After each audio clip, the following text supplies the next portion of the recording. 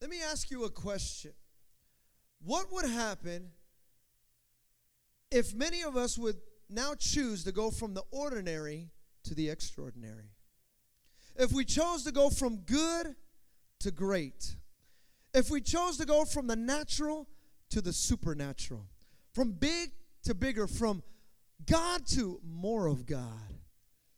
Doesn't that sound great? I mean, everybody wants to go from good to greater, don't we? We want things to be even more extraordinary than what they already are. But to really answer that question, in order for those things to happen, something would have to change. See, many of us, we want things to change for the better, and we're not ready for them to change for even sometimes the worse. But nevertheless, things still must change. This morning, I want to talk to you about this change. Let me ask you even right now. If we were to do this, and I want to ask you about your bank account, and I were to say, you know what? I want to give you $10,000 to your bank account. How many would love that change? Wow, only a few of you? The rest of you are good. All right. God bless all other 100 of you. Amen. I would love that change. What if I were to say, you know what? I got a brand new BMW sitting right outside, fully loaded. Here are the keys. It's yours. Paid off. How many would love that right there? Wouldn't that be awesome? Or how about if I were to take some keys out of my pocket and say, you know what? I got a brand new house. It's furnished up. There's a pool in the back, a great big patio for the kids. If you ain't got no kids, you're going to love it even more. You can do whatever you want back there. 2-story house, 4 bedrooms, and a 5th in-law in the back just in case your in-law comes. But guess what? It's an in-law way in the back, so if they do come, they're going to get way away from you. It's paid off. A $1.2 million house. It's yours. How many would take that? I would take it, right? See, we all want change for the best. It's just what kind of change. I would take a brand new BMW. I want a new house. I'd love to have $10,000 in my bank account. We all want this change for the better, but sometimes, many of us, we don't want what it takes for us to get the best out of ourselves. Somebody once said, some people will change when they see the light. Others change only when they feel the heat. I like what Thomas à Kempis said. He said, be not angry that you cannot make others as you wish them to be, since you cannot make yourself as you wish to be. See, far too often we said, man, that person's got to change. That guy's got to change. That girl, she's got problems. She needs to change. Well, if you want to see a change in her, then you need to have a change in your perspective. It's a change. Something has to change. We cannot expect different results and continue to do the same old, time after time. If we want to see a change in our house, it is going to start with those that live there. If we want to see a change in our home, then it's going to be the ones who put their head on the pillow in that house. We're the ones that has to change it. There's a story about 2 construction workers. I love this story. I've said it before. 2 construction workers, they had taken a lunch break and they opened up their lunch boxes. One of them looked inside his box and said, not bologna again. I can't believe it. I hate bologna. This is the 3rd time this week that I've had bologna, and I can't stand bologna. The other construction worker looked at him and said, why don't you just ask your wife to make you something different? He replied, I don't have a wife. I made this myself. See, the fact is that most of the bologna in our life, we made it. Nobody else made it. We made it. And if we want to see a change of bologna in our life, then you got to change the meal. You have to change your perspective. You have to allow God to change your character. There's got to be a change. It cannot be the same old, time after time. Listen to me, especially you married couples. We're going to be talking about marriage, and we're going to be talking about family right now. Far too often we think, he's got to change, she's got to change. No, my friend, the change starts with you. Starts with you. Starts from within. Especially for those of us that have made a commitment. See, whenever you make a commitment, you find emotional distress that happens with that. Emotional hardships takes place. And so we figure, well, if I can just change the person, I'll change the circumstance. That's not how it works. It doesn't work like that. You cannot change the commitment. You got to stick to the commitment, but you got to change your perspective. You got to change your character in your commitment. Can I hear an amen? See, what is change? Change is something that presses us out of our comfort zones. It is destiny-filtered, heart-grown, and faith-built. See, change, my friend, is inevitable, and it is not a respecter of persons. Change is for the better or even for the worse, depending upon where you view it.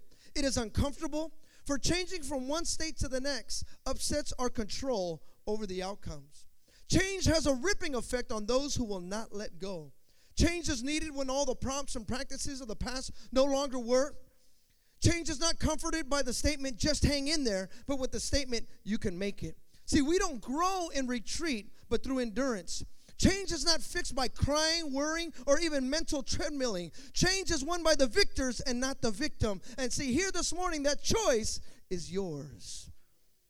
Somebody once said, it is strange that while praying, we seldom ask for change of character, but we always ask for change in circumstance. God, change my circumstance. Get me out of this stress. Get me out of this predicament. Get me out of this and get me out of that. When really, in all reality, God put you in it to change you. God put you there to change you, not to change some circumstance. You cannot control the circumstance. Pastor Will is here. He couldn't control the circumstance. One day, each and every one of us, we're going to stop breathing. You cannot stop that. It's inevitable. But what are you doing while you're breathing? That's the question. What are you doing in the life that you're living on purpose for a purpose? See, this is something that you and I must understand within our lives, that God wants to change you. Can I hear an amen? God wants to change Victory Outreach. Can I hear an amen? See, before God changes this whole city, he needs to change his children. He needs to change his kids, his people. God chose us. So by that choice, we need to now choose to change for his honor and his glory. Can I hear an amen? See, here in this portion of Scripture, I want to use this right here to catapult off in the story of Zacchaeus. Somebody say Zacchaeus. I've entitled this message, The Zac Attack. Lately, my kids have been watching Netflix, and they watch my favorite show, and I walked into the room when they were watching it when I was a kid. It's called Saved by the Bell. I don't know if you guys have ever seen that show before. I used to watch it all the time. So the other day I walked in, and they were watching it. I go, what are you guys watching? And they're just like, watching Saved by the Bell. I go, you guys watching Saved by the Bell? I think that was the first moment in my life that I've ever felt old. I've never felt old before, I'll be honest with you. People say, oh, you're getting old, and they joke with you. I'm like, I don't feel old. That moment, I felt old. This was my show. Screech. Well, as I was watching the show, there was an episode where they came together. It was actually a dream. They came together, and Zach formed a band called The Zac Attack. You guys remember that? The Zac Attack, and they were all singing, and we're together, and school is cool, and you guys don't know. Forget it. Never mind. But there was dissension in the Zac Attack. There was things that were happening. So I entitled this, The Zac Attack, because there's changes that have to happen. In Luke chapter 19, there was a man by the name of Zacchaeus, short for Zach.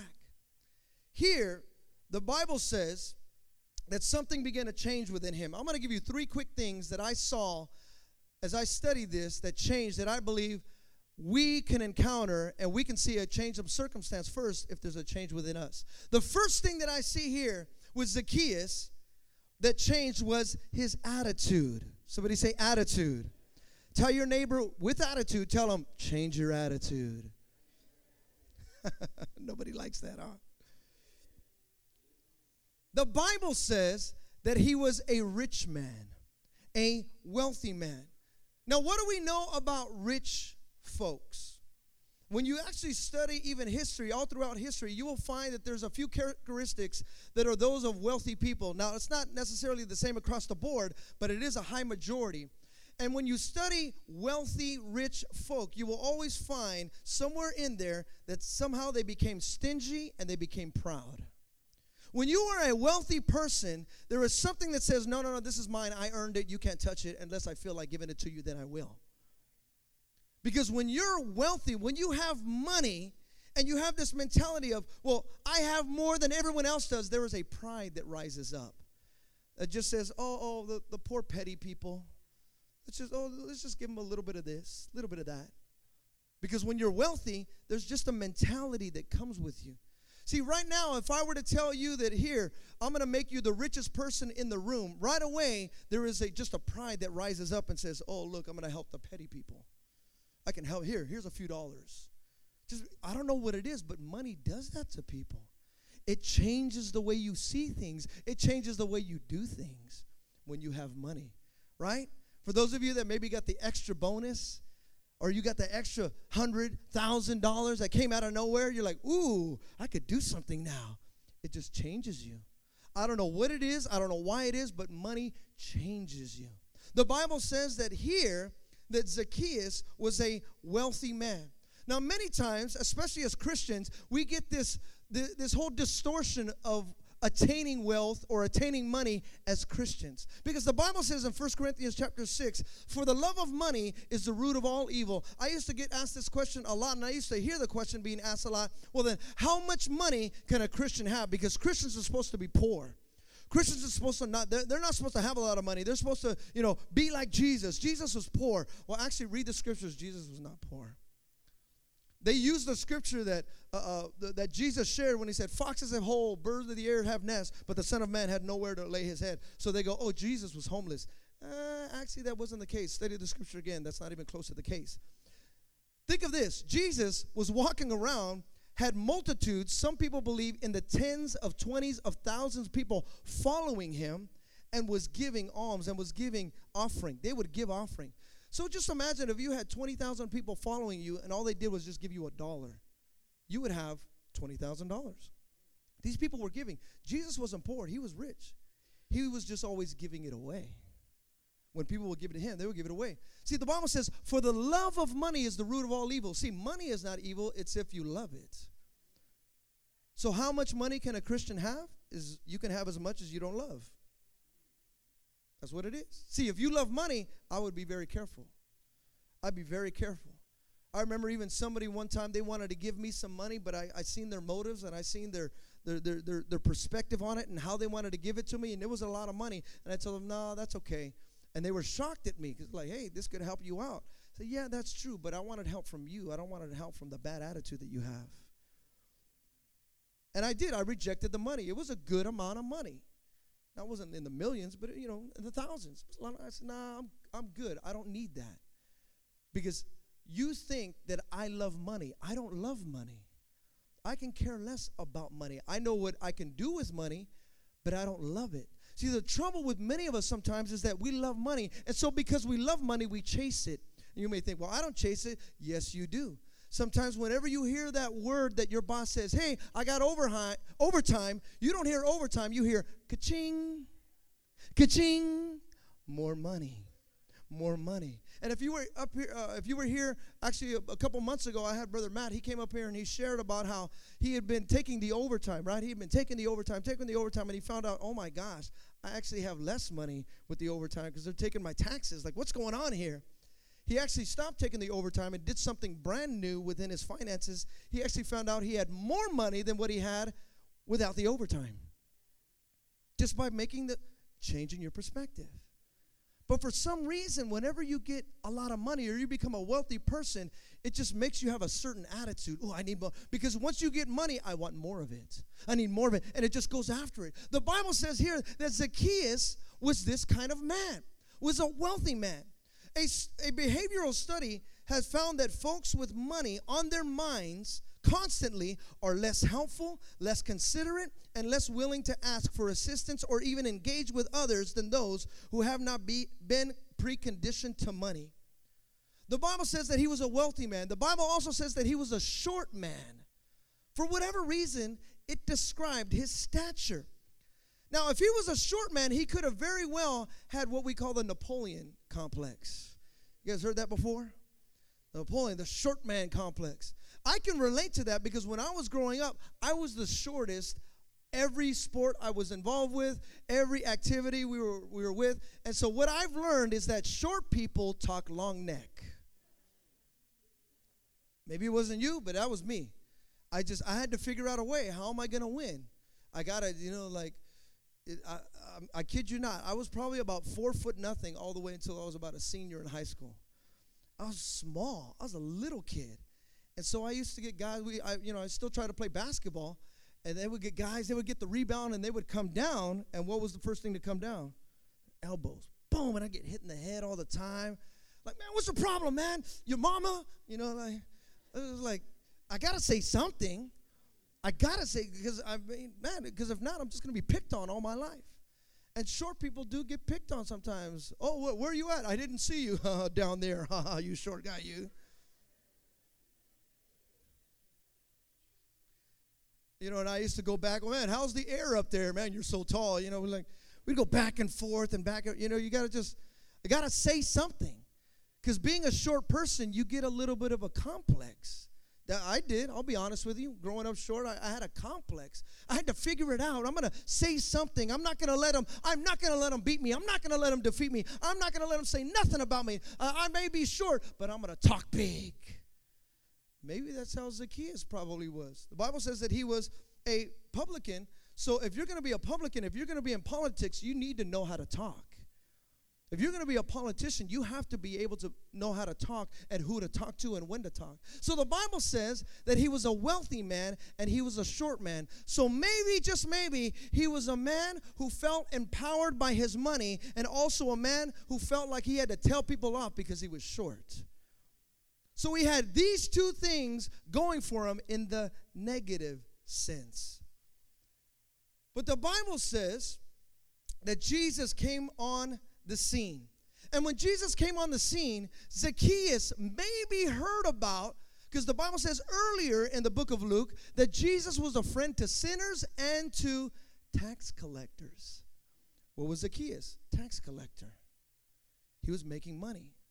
So right away, very well what could have been, because if you're a wealthy man, you don't really have a whole lot of friends. You got to guard your wealth. You got to guard your. So all of a sudden he hears about a man who is a friend. I'd like to go see this guy. Where's he at? Where's he from? Where's he going? What's he do? I'd like to know. He's a friend to tax collectors. I'm a tax collector. He's a friend to sinners. I'm not a sinner, but I got money. Maybe I can get this guy. Maybe I could talk to this man. So the Bible says that all of a sudden he came in and he heard about it. Now think about this. He's a rich man and he's a short man. The Bible says that he went and he could not see Jesus. So what did he do? He climbed a tree. Think about this. If you're a wealthy man and people know you in the city, don't you? All you have to do is like, here's $100. Go find this Jesus. Why don't you bring him in my house? I got to tell him who I am. Trust me, he'll know who I am. I got this. Right? People feel like that. They feel empowered. Look, if you go to a restaurant, don't you feel nice if somebody knows you? You walk in the restaurant, they go, hey, oh, that's my friend. Come sit right over here. All right, I got this. Hey, guys, follow me. We're good. We're sitting right here. He could have very easily did that. How come he didn't do that? How come he didn't just say, yeah, here's some money. Go give it to him here. Here's a little bit for yourself. Tell him to just bring him to my house. We'll be good. We're going to sit down. We're going to talk.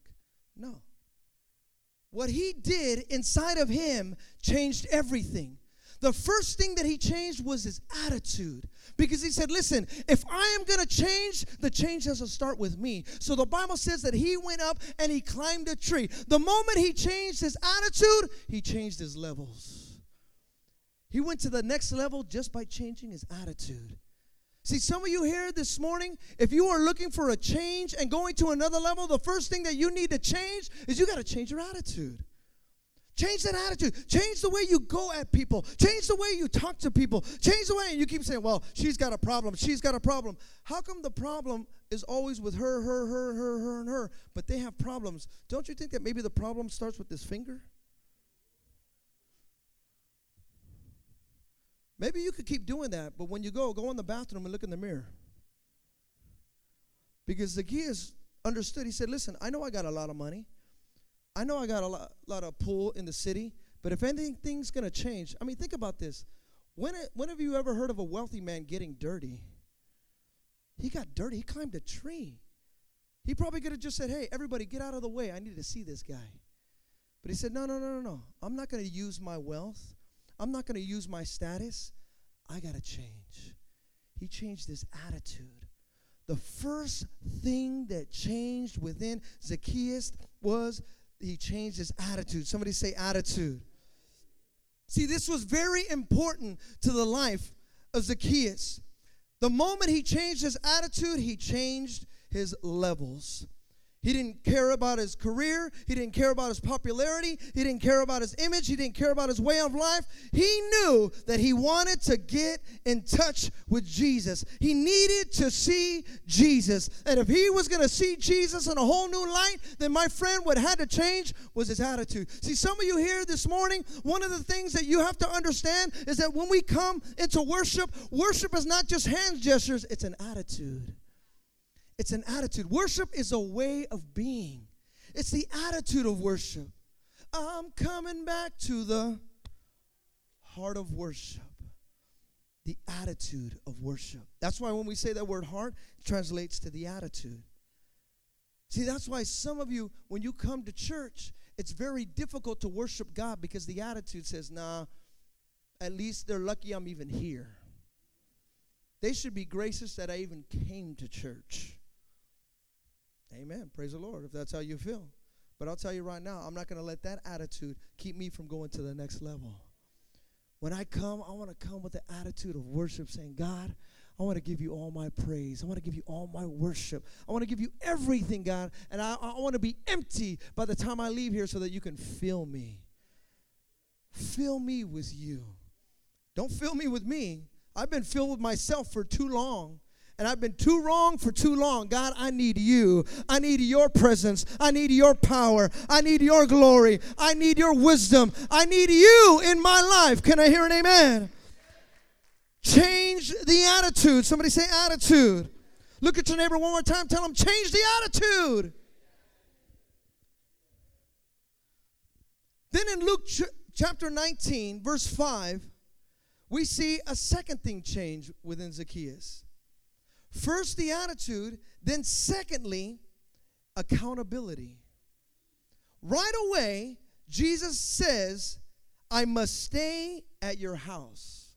Look at this. Let me ask you this question.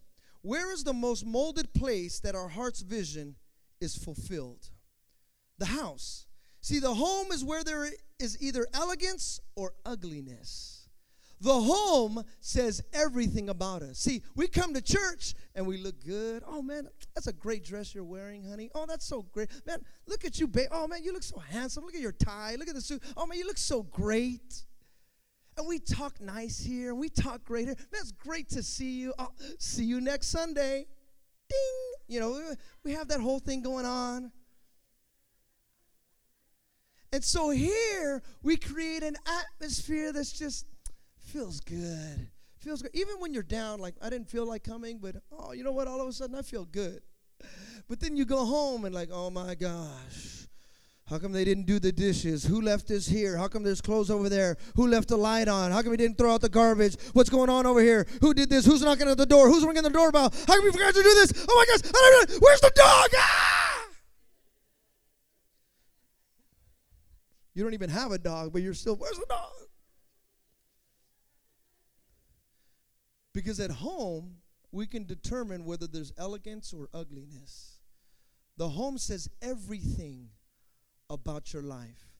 See, here at church, we get a little bit of a glimpse of your life.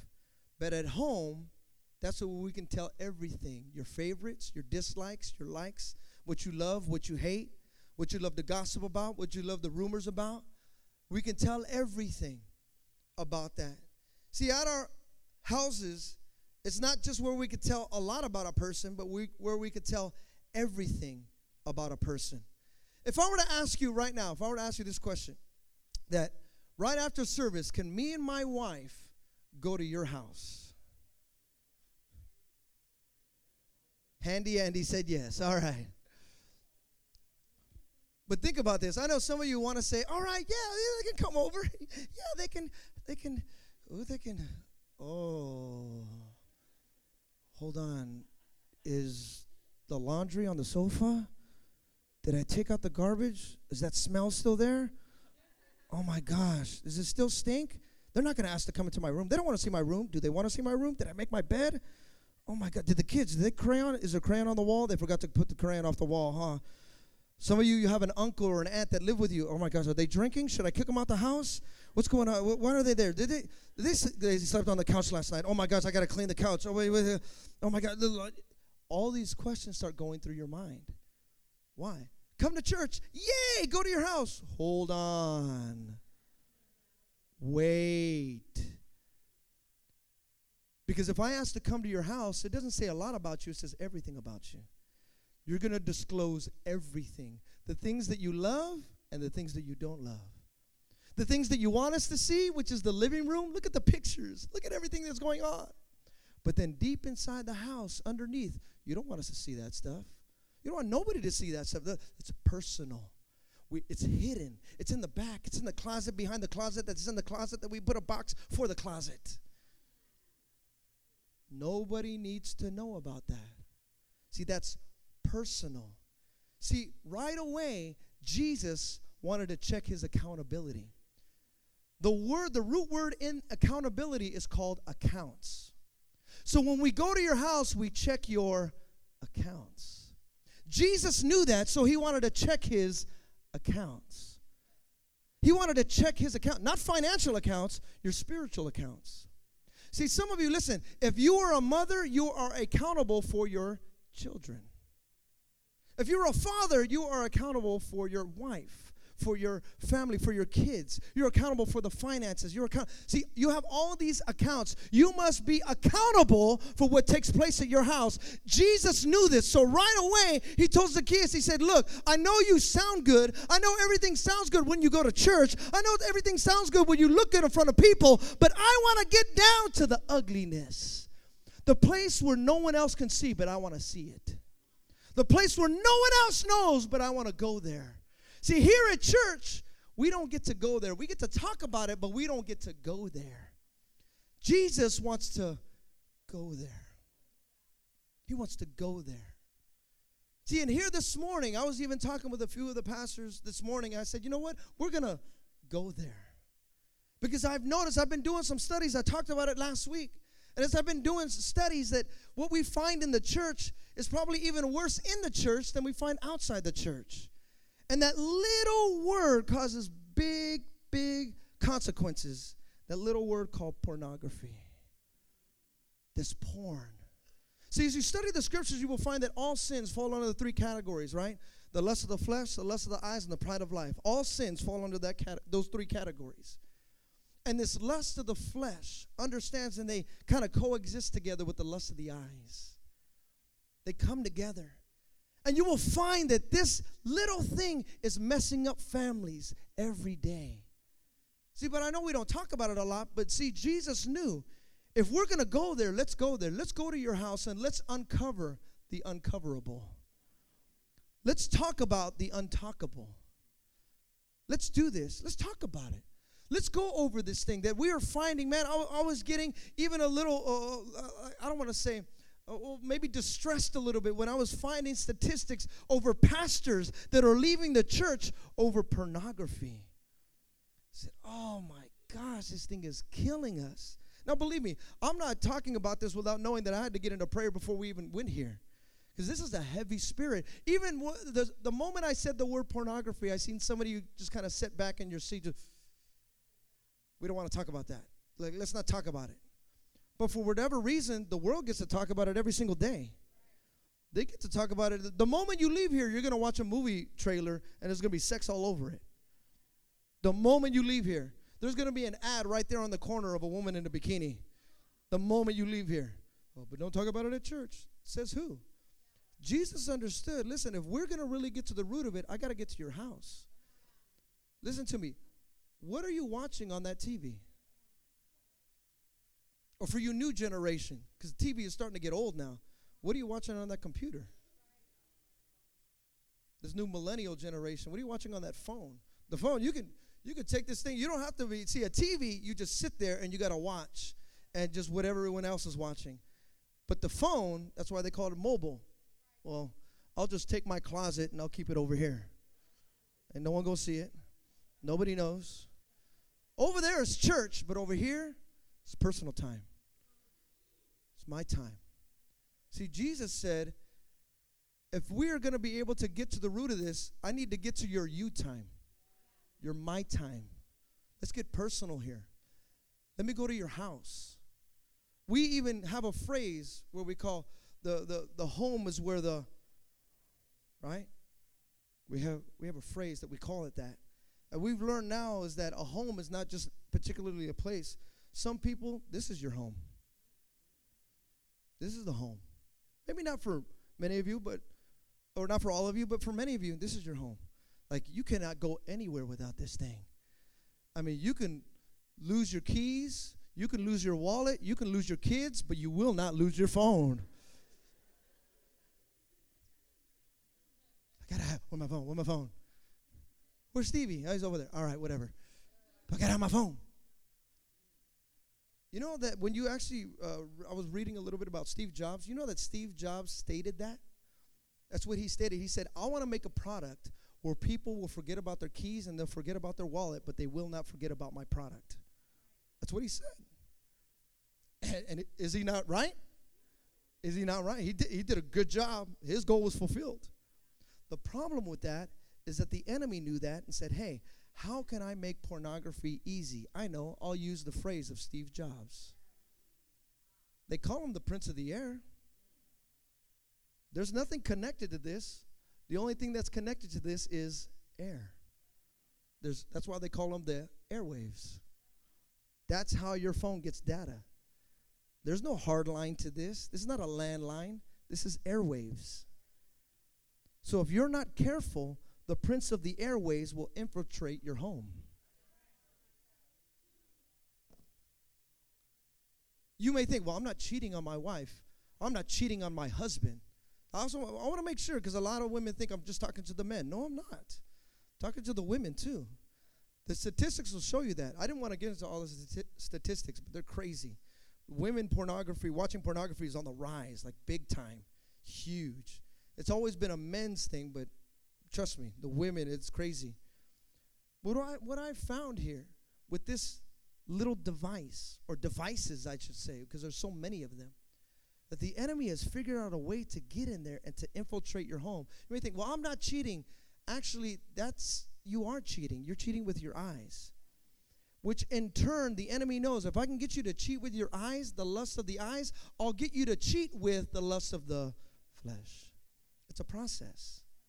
It's a process. And the enemy knows if he can get you to cheat here, it translates here, it drops down into here, and then all of a sudden it just takes control of you, and you got to do something here. It just controls you. For whatever reason, the way that we were made, the way that we were created. See, in understanding that, Jesus knew, if I'm going to get control of this man's family, of this man's mind, I got to go to his house. Listen to me, Victory Outreach Heart. Can Jesus come to your house today? Can he show up and watch the movies that you watch? Can he watch the stuff and sit next to you of what you're watching on your phone? See, we're getting personal now. It's personal time. So wait, this is me time, Jesus. Don't you know church is you time? At home, sofa time, that's me time? Jesus said, no. If there's going to be a change, I want to sit next to you while you're sitting on the sofa and nobody's around in the dark. I'll sit next to you. See, change has a ripping effect on those who will not let go.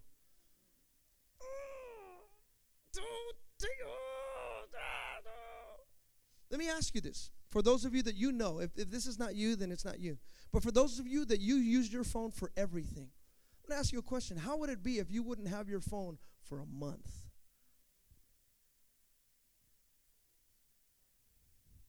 Just going to let that question sink in for a little bit right there. So, I would die. Okay, for a week. Just for a week. See, because right away you go, well, how are they going to contact me? Man, how in the world did we ever survive the 50s? How did we get past the 60s? Oh, Lord, funky in the 70s. How did we ever dispel anything in the 80s? See, but right now, it's like, no. This is my everything. This is my everything. See, Jesus knew where his everything was. So he said, I need to go to where your everything is. I want to ask you here this morning, where is your everything? Where is your everything? Maybe you say, well, it's not my house, but believe me, you take it with you. Your home, you take it with you. May not be your phone, but you take it with you. And you got to be very careful where you take it. So I ask you this question one more time. Can Jesus come to your house today? Can he check the accounts of your house today? Can he come in and do a spring cleaning in your house today? Or should I say summer cleaning in your house today? Can he come in and rearrange the furniture?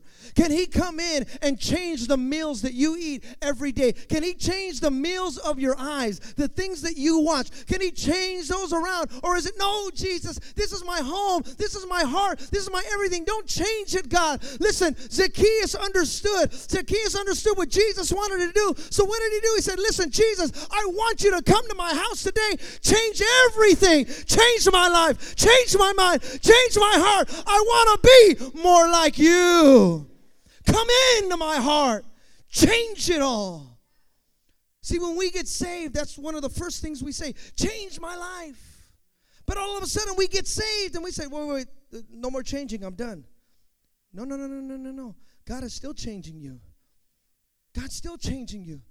I'm going on 21, 22 years saved. God is still changing me. Still changing me. As a man, as a husband, as a father, as a brother, as a son. God is still changing me. I want him to come into my house. Matter of fact, I need him to come into my house. I need Christ. I need Jesus more than I needed him 22 years ago. I need him to be Lord of my life. I need him to be king of who I am. King of my mind, king of my heart, and especially king of my eyes. King of my eyes. God, guide me. Guide my eyes. Guide my heart. Guide my hands. Listen, if I'm honest with you here this morning, I cannot stand up here and say the past 10 years of our marriage has been the easiest, has been the greatest. It has been difficult, but I can honestly stand up here before you and say, man, whenever there has been opportunity, because opportunity, believe me, the flesh always throws other flesh in front of you. And they've tried to put things in front of me. People have tried to do things, and I just look at them like, are you serious? Is this really happening right now? Are you really that stupid? Come on, devil, get out of here. Get out of here with that stuff. But see, that's me. I know that the enemy, he's tried other ways to get me. He's tried other ways to get me. See, I thank God I had great examples as parents. I had great examples as parents, so I don't really like that word at all, the divorce word. That's a D word in our house. We don't say that word. Stop that word. No, stop that. We don't talk like that. Do we get disgruntled with each other? Of course we do. Do we get mad at each other? Of course, yeah. But we change in our commitment. We don't change our commitment. Are you hearing me? We change in our commitment. We don't change our commitment. It's a personal thing. See, this is what Jesus understood. What was going on. Even in verse 8. Zacchaeus says, if I have taken anything from anyone by false accusations. See, he wanted to make sure that Jesus knew that he just wanted to clear the air before he even came over the house. He wanted to make sure that everything was in its proper place. He knew that he had wronged some people, and since he got some things wrong, with Jesus coming, he wanted to get some things right. See, now with all this going on, Jesus was about to enter his house. First, he changes his attitude. He goes to the next level. Then they talk about the accounts. Zacchaeus says, hey, if I've done anything to anybody, I give away half my stuff, and I'll give back 4 times the amount. That alone, I can stay on that. I can do a whole message just on 4 times the amount, just right there. But that's a whole nother thing. So right there, he changes his accounts. He moves some things around. Then, now Jesus is coming into the house. The third thing and the last thing that changed with Zacchaeus is in Luke chapter 19, verse 9. You will find that the atmosphere changes. The atmosphere. First the attitude, then accountability, then the atmosphere. See, right away, everything in the house changes when Christ comes into the picture. Not just to you, but to your household, to those that live there and those that dwell with Jesus. See, the whole atmosphere in the house began to change. Why? He said, today salvation has come to you. Just to you? Just to you and your wife? No, to your house. To all those that are under your covering. And listen to me. The word house has to do with the covering. So that means, listen to me, it's very important to those of you parents that kids don't live with you. The covering of the house of protection has to do with the promise, so that even though your children don't live with you, they're still under your covering. Oh, that should get some parents excited right there. That should get some parents happy right there. Even though they don't live with you, they're still under that covering. My kids still live with me, but I think about this scripture. I think about it.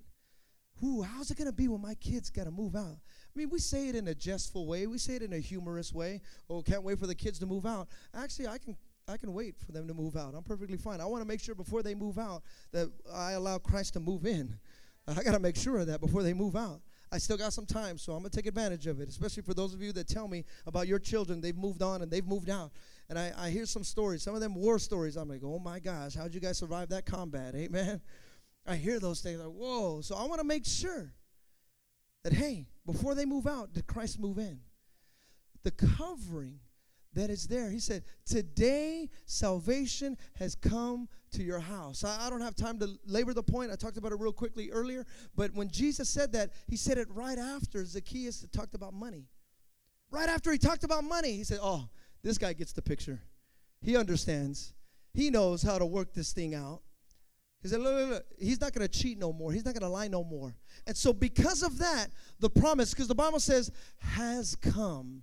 In other words, it's a promise that is on its way. It is taking place. You may not see it. You may not even feel it, but you faith it. And so because you faith it, you know that it is on its way. It is coming. There is a salvation that is coming under the covering today. Can I hear an amen? Your mom is going to get saved. Your dad is going to get saved. Your children are going to be saved. Today, salvation has come to the house of the heart. Today. It's come today. You know what that means, has come? When it means it's on its way, the way I picture it, it's kind of like, who's the Raider quarterback? Derek Carr, right? Derek Carr. Christian, awesome guy right there. I hope he does win a lot. I really do. Because I really like to see him make it. I don't want the Raiders to win. I just want him to win. That's cold, huh? That's cold. Actually, if you think about it, there's no other way around it. Because if he wins, they all win. All right. I hope you guys win. Go for it. Picture Derek Carr. Derek or David? Derek Carr takes the snap. And as he takes the snap, the object of the game is for me to get this ball. Not him. It's to get this ball across those lines. But what does he do? He takes the ball and he throws it. Now, when he throws it, it's the job of the receiver to run his route, go wherever, do whatever he has to do, and get there and put out his hands. That's his job. Now, this is the thing. When they first start, he gives the signals. And he says, hey, go. On his way, while he's going, the promise is already in the air. He doesn't see it. He doesn't recognize it. He's doing what he's supposed to do. He's traveling this way. He's going this way. He's blocking over here. He's moving around. He's spinning. He's doing what he has to do. But while he was doing what he was supposed to do, when he gets to his spot, there it is. Today, salvation has come. It is on its way. See, you may not see it. I know you don't see your wife being saved, but don't worry about it. She's on her way. I know you don't see your husband being saved right now, but don't worry about it. He's on his way. I know you don't see your children. All they do is cuss at you and say all this stuff and say, you're a horrible mom, a horrible dad. But don't worry about it. Why? Because they're on their way. Today, salvation has come to the house. Salvation starts somewhere, and it's received somewhere else.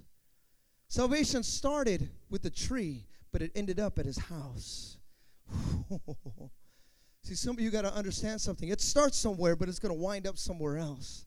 It is on its way. Somebody say it's on its way. Somebody say it's on its way.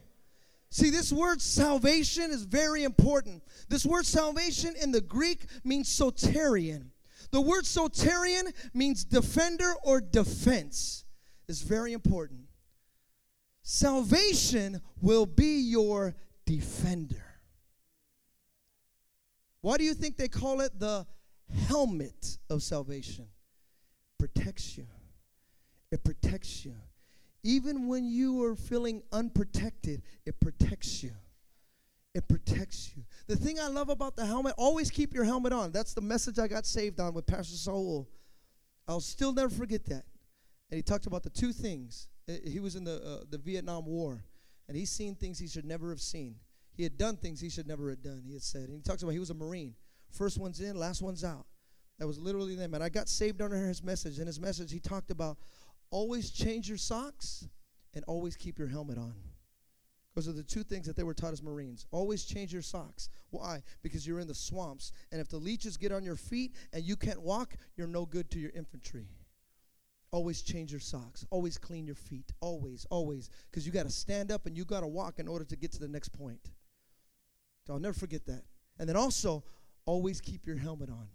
Even when you are not seeming like you're in the battle. Why?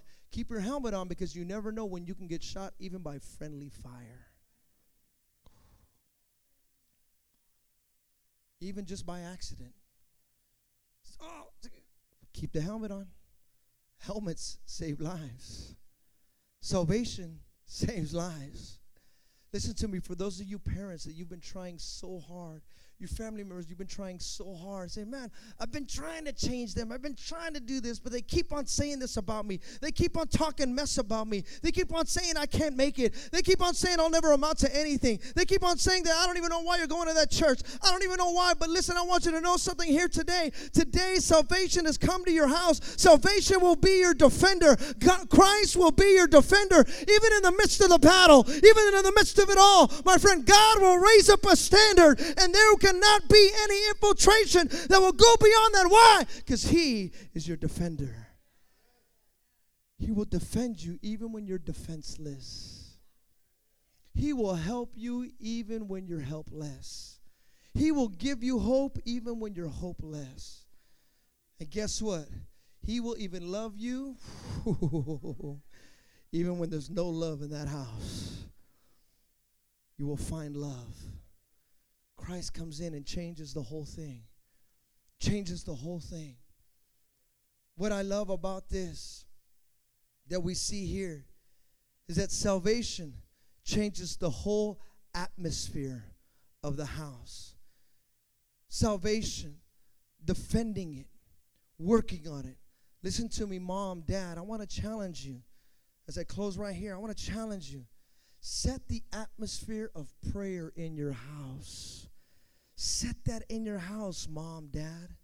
Set it in the house. Play the music. Put an atmosphere where things can happen. See, the reason why we come to church is because there is an atmosphere of Christianity that is here, that we can grow. That's why I come to church. I don't come to church to show off, to high sign, to see who's here, who's doing what, who's giving this, who's wearing that, who's going here. No. That's not why I come to church. I come to church because I need an atmosphere of growth. I understand that I cannot grow by myself, staying in that one particular place. I can't grow. Listen, I understand when I drive down the 5 and I look and I see down the 99, I see a bunch of oranges and I see a bunch of avocados and I see a bunch of grapes. I understand that that is the atmosphere where you can grow that. Things grow in a certain atmosphere. If you and I want to grow in Christianity, then we need to come to where there's an atmosphere. If you want your household to change, then you need to create an atmosphere. Now listen to me, fathers. I want to talk to all the dads really quick. You can come to the piano. I want to talk to all the dads real quick. It is your job to create the atmosphere. That's your job, your responsibility. Now, do the moms do it very well? Yes, they do. They decorate and they put things together, and they want this and they want that. Good. They get to decorate the house and the furniture and the furnishings, or however you do it. Maybe you're the furniture designer. I don't know. But one thing I can know for sure, that as fathers, as men, you are the one that decorates the atmosphere. If it's getting chaotic in the house, and don't be blaming your wife, don't be blaming your kids, you create the atmosphere. Well, they don't listen to it. Okay, well then, are you listening to God? Are you hearing what He has to say? Are you going where He wants you to go? Are you doing what He wants you to do? Maybe that's why there's a loose atmosphere. You got to tighten it up. But before you tighten up that atmosphere, tighten up your relationship. God, forgive me if I've been doing things, if I've been watching things, if I've been listening to things that I shouldn't be. Forgive me, oh God. Change my heart, oh God. Make me ever new. I want to change this atmosphere. I want to challenge you, Victory Outreach Heart of the Bay. I know it's a difficult thing sometimes to make a rearrangement, and oh man, but you don't understand what I've been through. You don't understand what I've gone through, Pastor. You don't know what I have. Listen, I don't know what Zacchaeus went through. I have no idea. We just talk about him right here. But one thing I do know, this wealthy, short man who could have very well had a bad attitude, who could have very well did what he wanted to do, said, listen, if I'm going to change, please, Jesus, come to my house. I'm tired of being the way that I've been. I keep on trying to ask for forgiveness for a slip-up. God, just change my slip-ups. I don't even want to slip.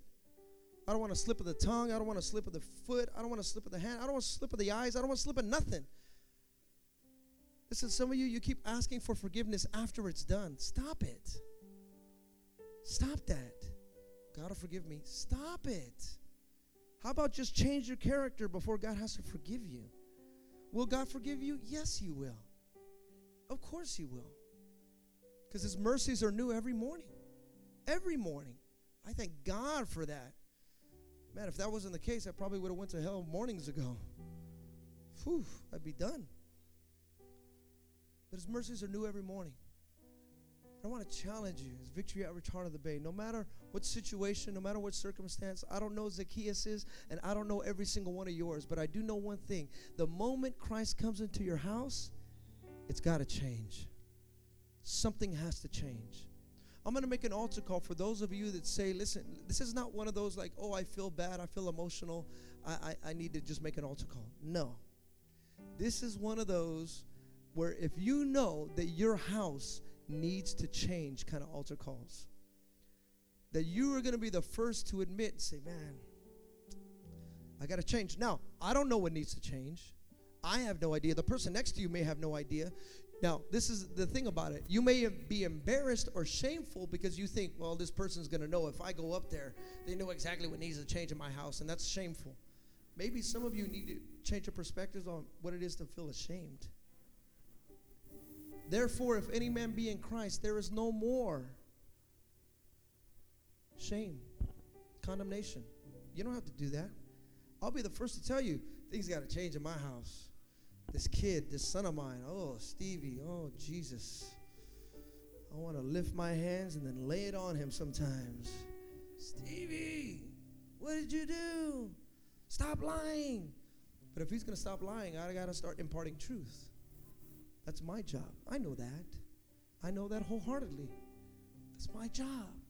Is it a difficult one? Yes, it is. Stop doing that. Stop going over there. Why do you do that? Why are you messing around? Stop playing. Okay, it starts with me. So if there's going to be any change under the covering, I'm not talking about your actual house. I'm talking about your home, the covering, the promise. That if you know, if you need a change, and you want the change to start with you, that's what this also calls for. I want you to stand with me.